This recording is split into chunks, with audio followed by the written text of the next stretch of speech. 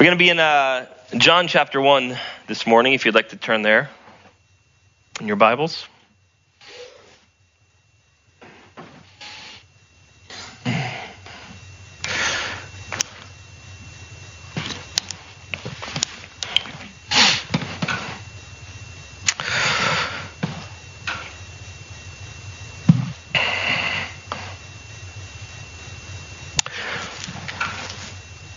I don't know about you, but there have certainly been times in my life where certain circumstances seemed like there was just no way out.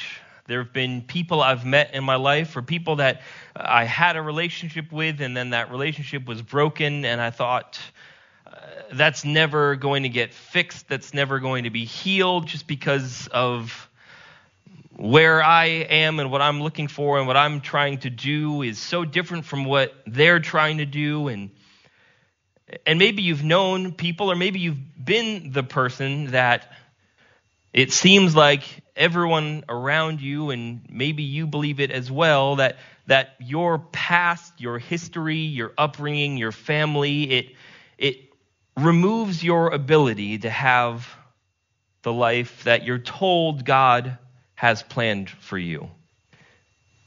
And perhaps you or someone you know believes that the circumstances in which you were raised or the trauma that you endured that still affects you today means you're not eligible for that wonderful, perfect life that so many other people maybe seem to have. It's easy to come to church on Sunday and the building is nice and clean and put in order, and we all wake up and we put on our church clothes and come in, and our lives at home can seem so messy and dirty and unfit to be here, which then makes us feel that we're unfit to be here.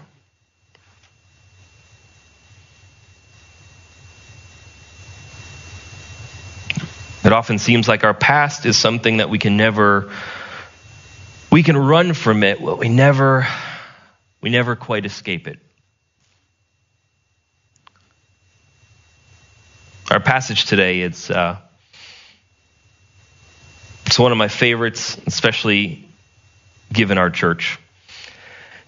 It's really interesting. We had planned to start all of our new Sunday school classes last week, and then it was really snowy, and so only a few of us were here, and so obviously we didn't start those. But it's interesting because the passage I'm about to read, it's just the lectionary reading for this week. I didn't pick it. I look up the lectionary readings. I see what the couple readings are for the week. I pick one of the two. That's what I preach on. That's the passage. This is the verse for this week. But what's interesting is, if it hadn't snowed last week, and if we had all been here, and if all hundreds and hundreds of people that were so excited to go to the class that I'm teaching had showed up, thank you. You come into that class, everybody's going to receive a binder with the name of the class on the front and just all the information that you need. But the first page, when you open up that binder,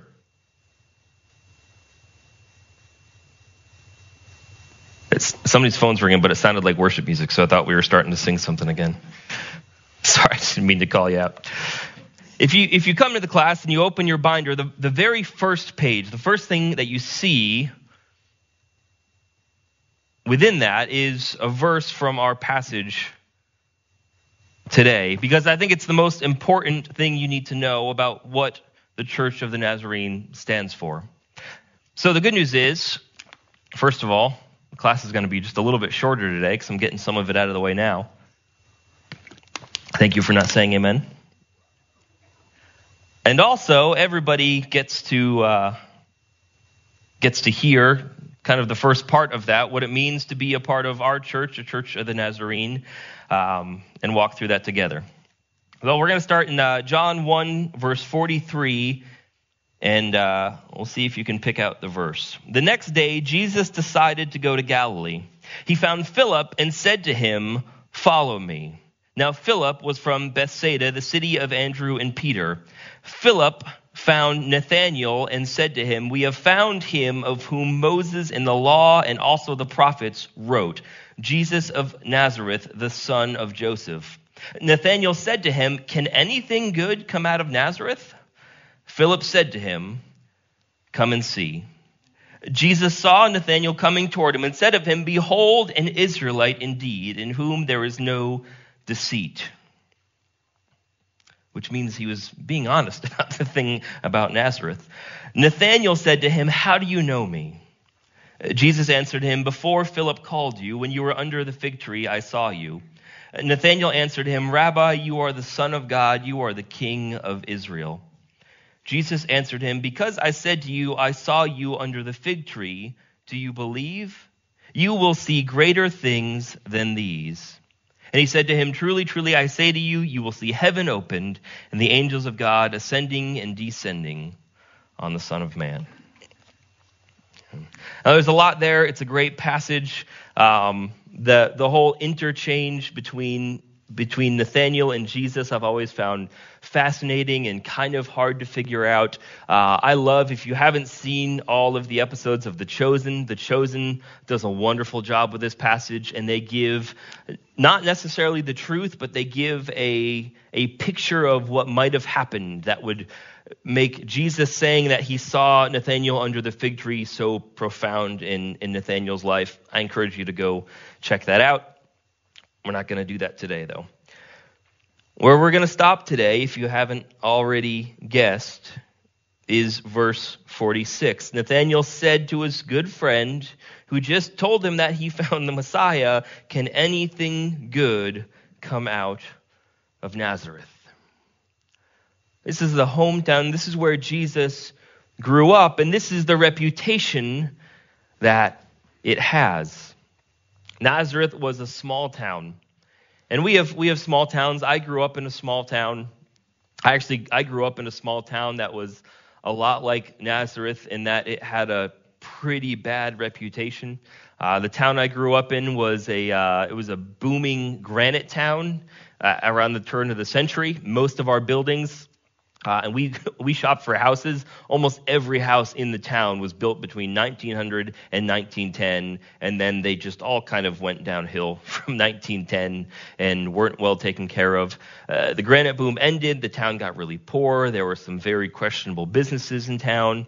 I grew up in one of these sorts of towns. But even as someone who grew up in a small town that had a bad reputation, I don't think even I fully grasped what it meant that Jesus was from Nazareth. And poverty today especially here in America, looks so different from poverty back then. Nazareth was a really, really small town. I read an interesting description of it, and there's a book I read a couple years ago. It was called 30 AD. It's about this queen from Arabia that ends up traveling to Israel to meet with Herod, and along the way she comes face to face with Jesus. And at one point in the book, her and her companions, some of whom are Jewish, arrive in Nazareth trying to find information about Jesus so they can go see him. And they note that it's this just small town. It's just one street, maybe 100 or 200 people living in it.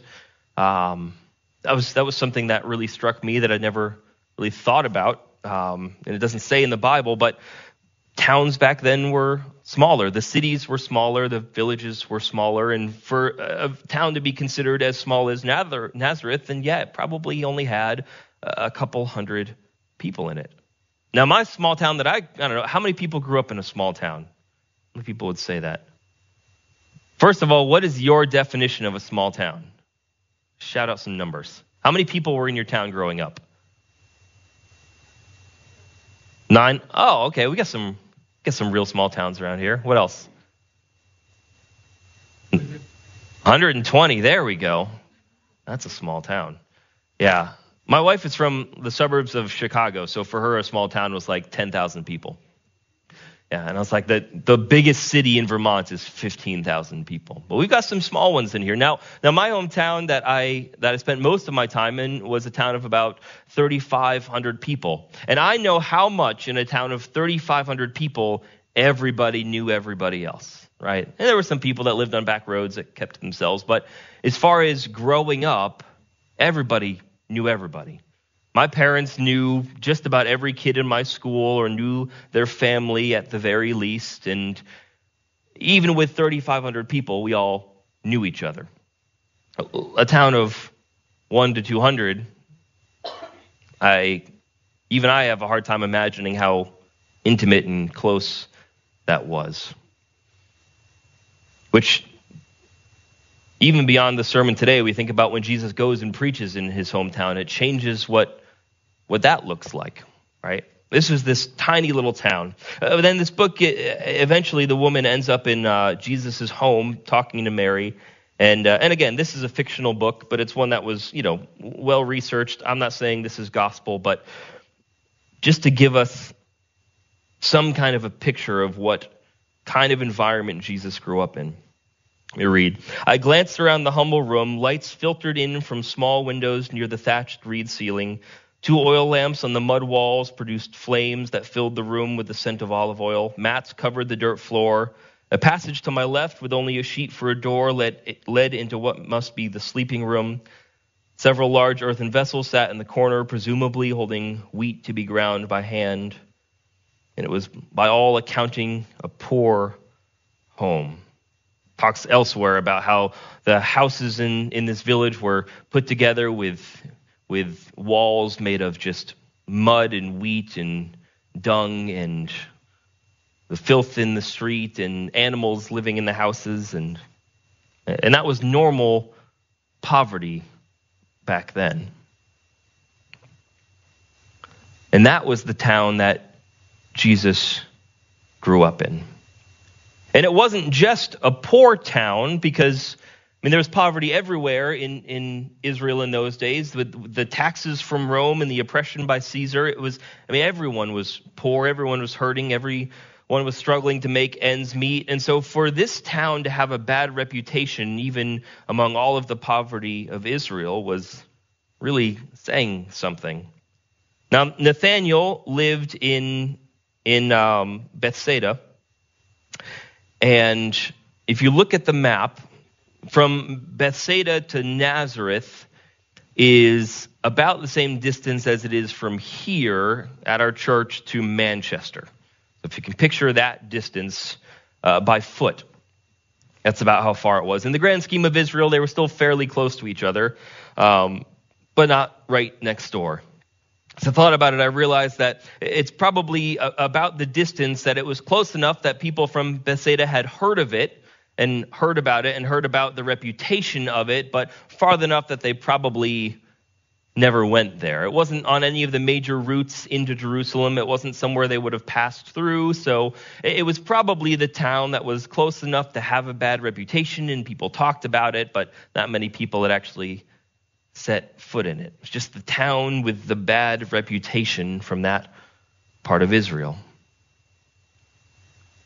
And as he often does, God chooses the plan that strategically makes the least amount of sense, right? First impressions are very important. And if you're presenting yourself to another person, whether it's in ministry, as the case was here, or whether it was, I have a sales background, and I used to do sales training. I'd train sales reps, and you talk about that a lot. The first impression is important. If you make a good first impression, then everything else is a whole lot easier. If you make a bad first impression, you're going to have to work 10 times as hard to win somebody over. And so for Jesus, for his first impression to be that he's from Nazareth, really sets him way behind. He's got to make a lot of good impressions after that just to get back up to zero. Right? Strategically, it's a bad way to present himself. And what else is absurd is that he doesn't have to tell people, right? Like you'd think he can Maybe when he sees somebody running off to invite their friend, yell out just like, "Don't lead with that I'm from Nazareth. Just let them meet me first, and then we'll tell them where I'm from." But he doesn't even seem to hide it or run from it. And luckily, Philip's enthusiasm is enough that Nathanael is willing to leave what he is doing and follow his friend to see Jesus. Now, of course, when he gets to Jesus, Jesus has no issue overcoming the hesitation that Philip had. The degree to which Philip had less respect for Jesus because he was from Nazareth is far and above overcome when he just comes face to face with who Jesus is. The bad reputation of Nazareth is no match for the goodness, the wisdom, the insight that Jesus had, the power with which he walked. But Jesus was from Nazareth. Growing up poor and growing up in poverty is not an easy way to grow up. But that's the way he chose to grow up.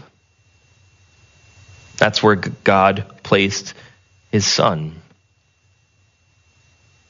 Now we're officially out of the Christmas season at this point, but it's still fresh enough in our minds to remember that God was intentional about where and when and how he sent his son to redeem and to save us. There weren't accidents in that plan.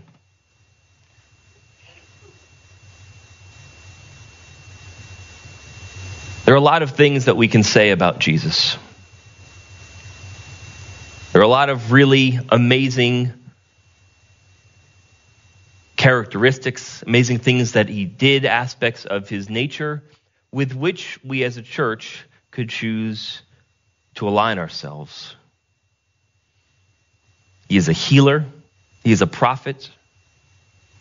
He's a leader. He's a savior. He is a Messiah. And all of those things, strategically, would have been far better names for a church. From a marketing perspective,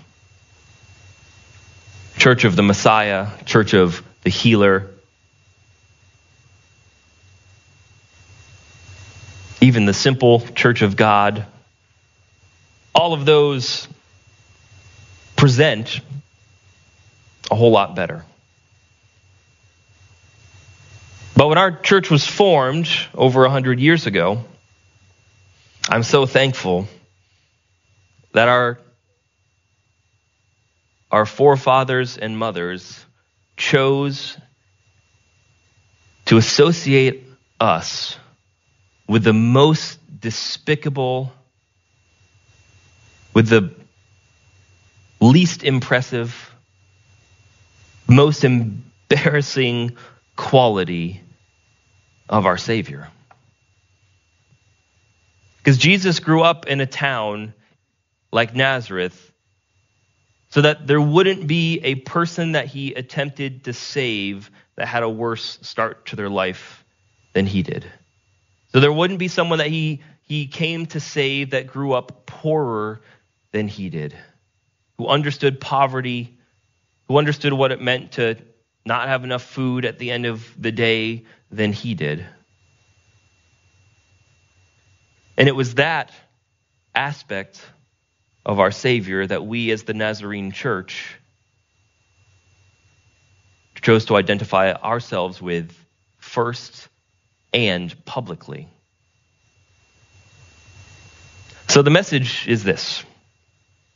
It doesn't matter how dark your past is. It doesn't matter the poverty that you grew up in. And Jesus had loving parents, but he endured more than his fair share of betrayal and pain throughout his life.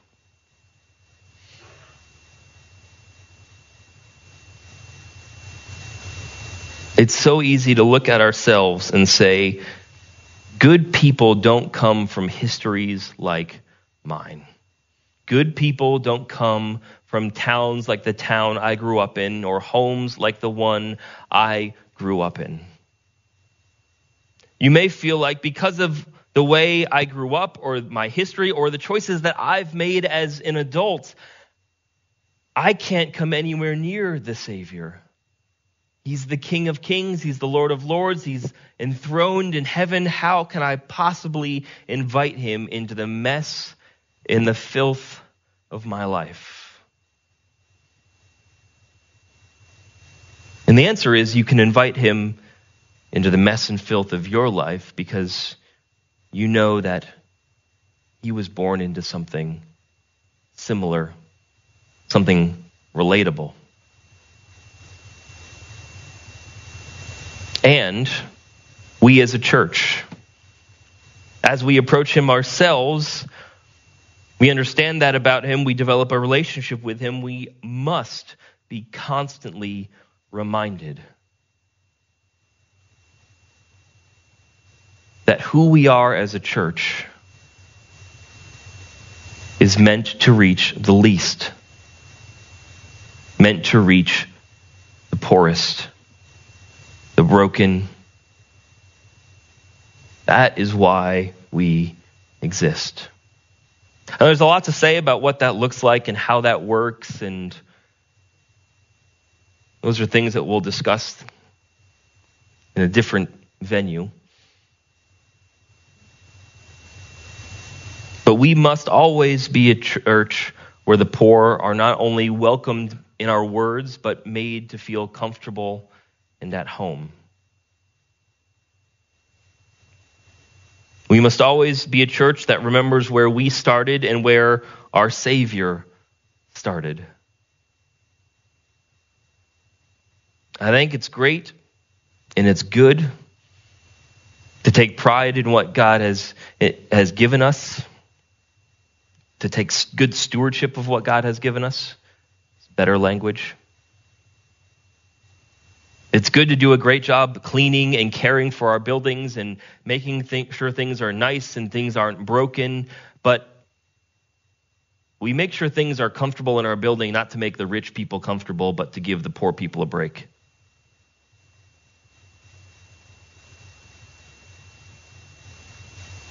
We don't have anything we have that is nice, that is of quality. It's not to make the wealthy feel more at home, but to give the poor an opportunity to have ownership of that.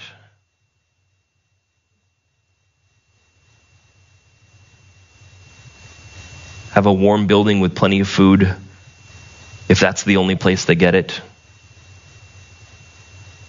And then, side note, we better also do something to make sure it's not the only place and the only time. But that's another sermon. We are the Church of the Nazarene. We are the church that follows the guy from the dumpy town with the bad reputation. It would be embarrassing if we didn't know how good he was. It would be embarrassing to be a Nazarene if we didn't know how good he was. And how much he loves, how much he cares, how much his power transforms from the greatest to the least.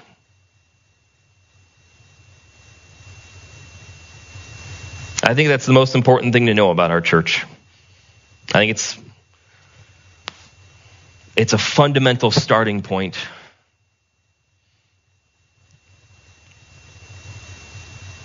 to who we are. We are a humble church that follows a humble Savior, just trying to reach a broken world. So whatever your mess is,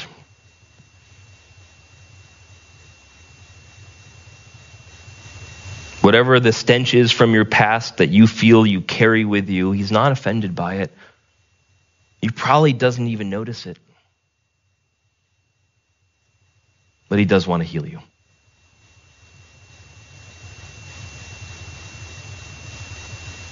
And that's what we do together as a church. Sometimes in moments when we come and pray at the altar or in our seats, sometimes in moments when we gather for prayer with others, but sometimes just through a lifetime of walking together, trying to be more like him.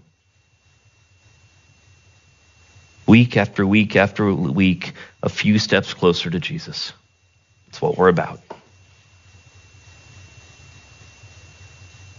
Let's pray.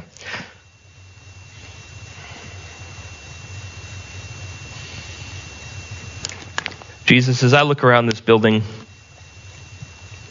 it's so easy to think about the types of people that might walk through our doors and what might make them comfortable or uncomfortable. But Jesus, when I think about where and how you grew up, I'm confronted with all of these other things that might make you uncomfortable. Do we sometimes focus too much on the wrong things? Or focus too much on the right things for the wrong reasons?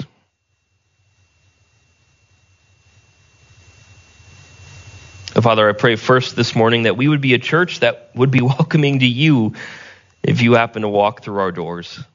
Not as we expect you to walk through as the conquering king, but Lord, if you walked in at the age of 25, pre-ministry, if you walked in at the age of 10, dirty little barefoot kid that was used to being able to run into any building that he wanted because he knew everybody, who had maybe what we would call poor social boundaries, would we be as welcoming then?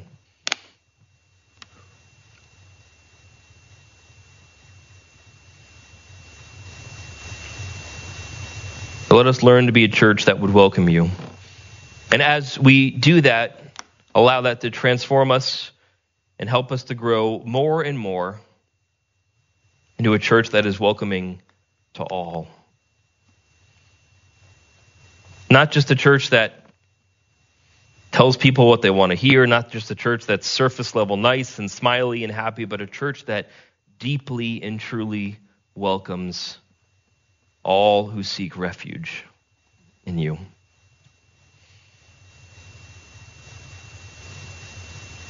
A church that is loving and kind and compassionate, genuine in our love for others.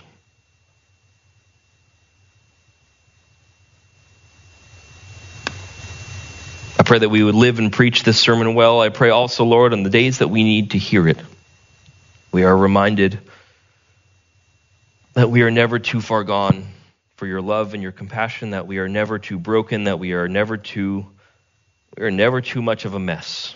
You're never overwhelmed, you're never surprised, you're never shocked. You're never offended by our messes, Lord. I pray that we don't run away from asking for help because we're ashamed to come before you, but let us come before you in our mess and in our brokenness and say, Jesus, I know you get it. Lord, can you help to pull me out of this? Dust me off, clean me up. Help me to find healing, Lord.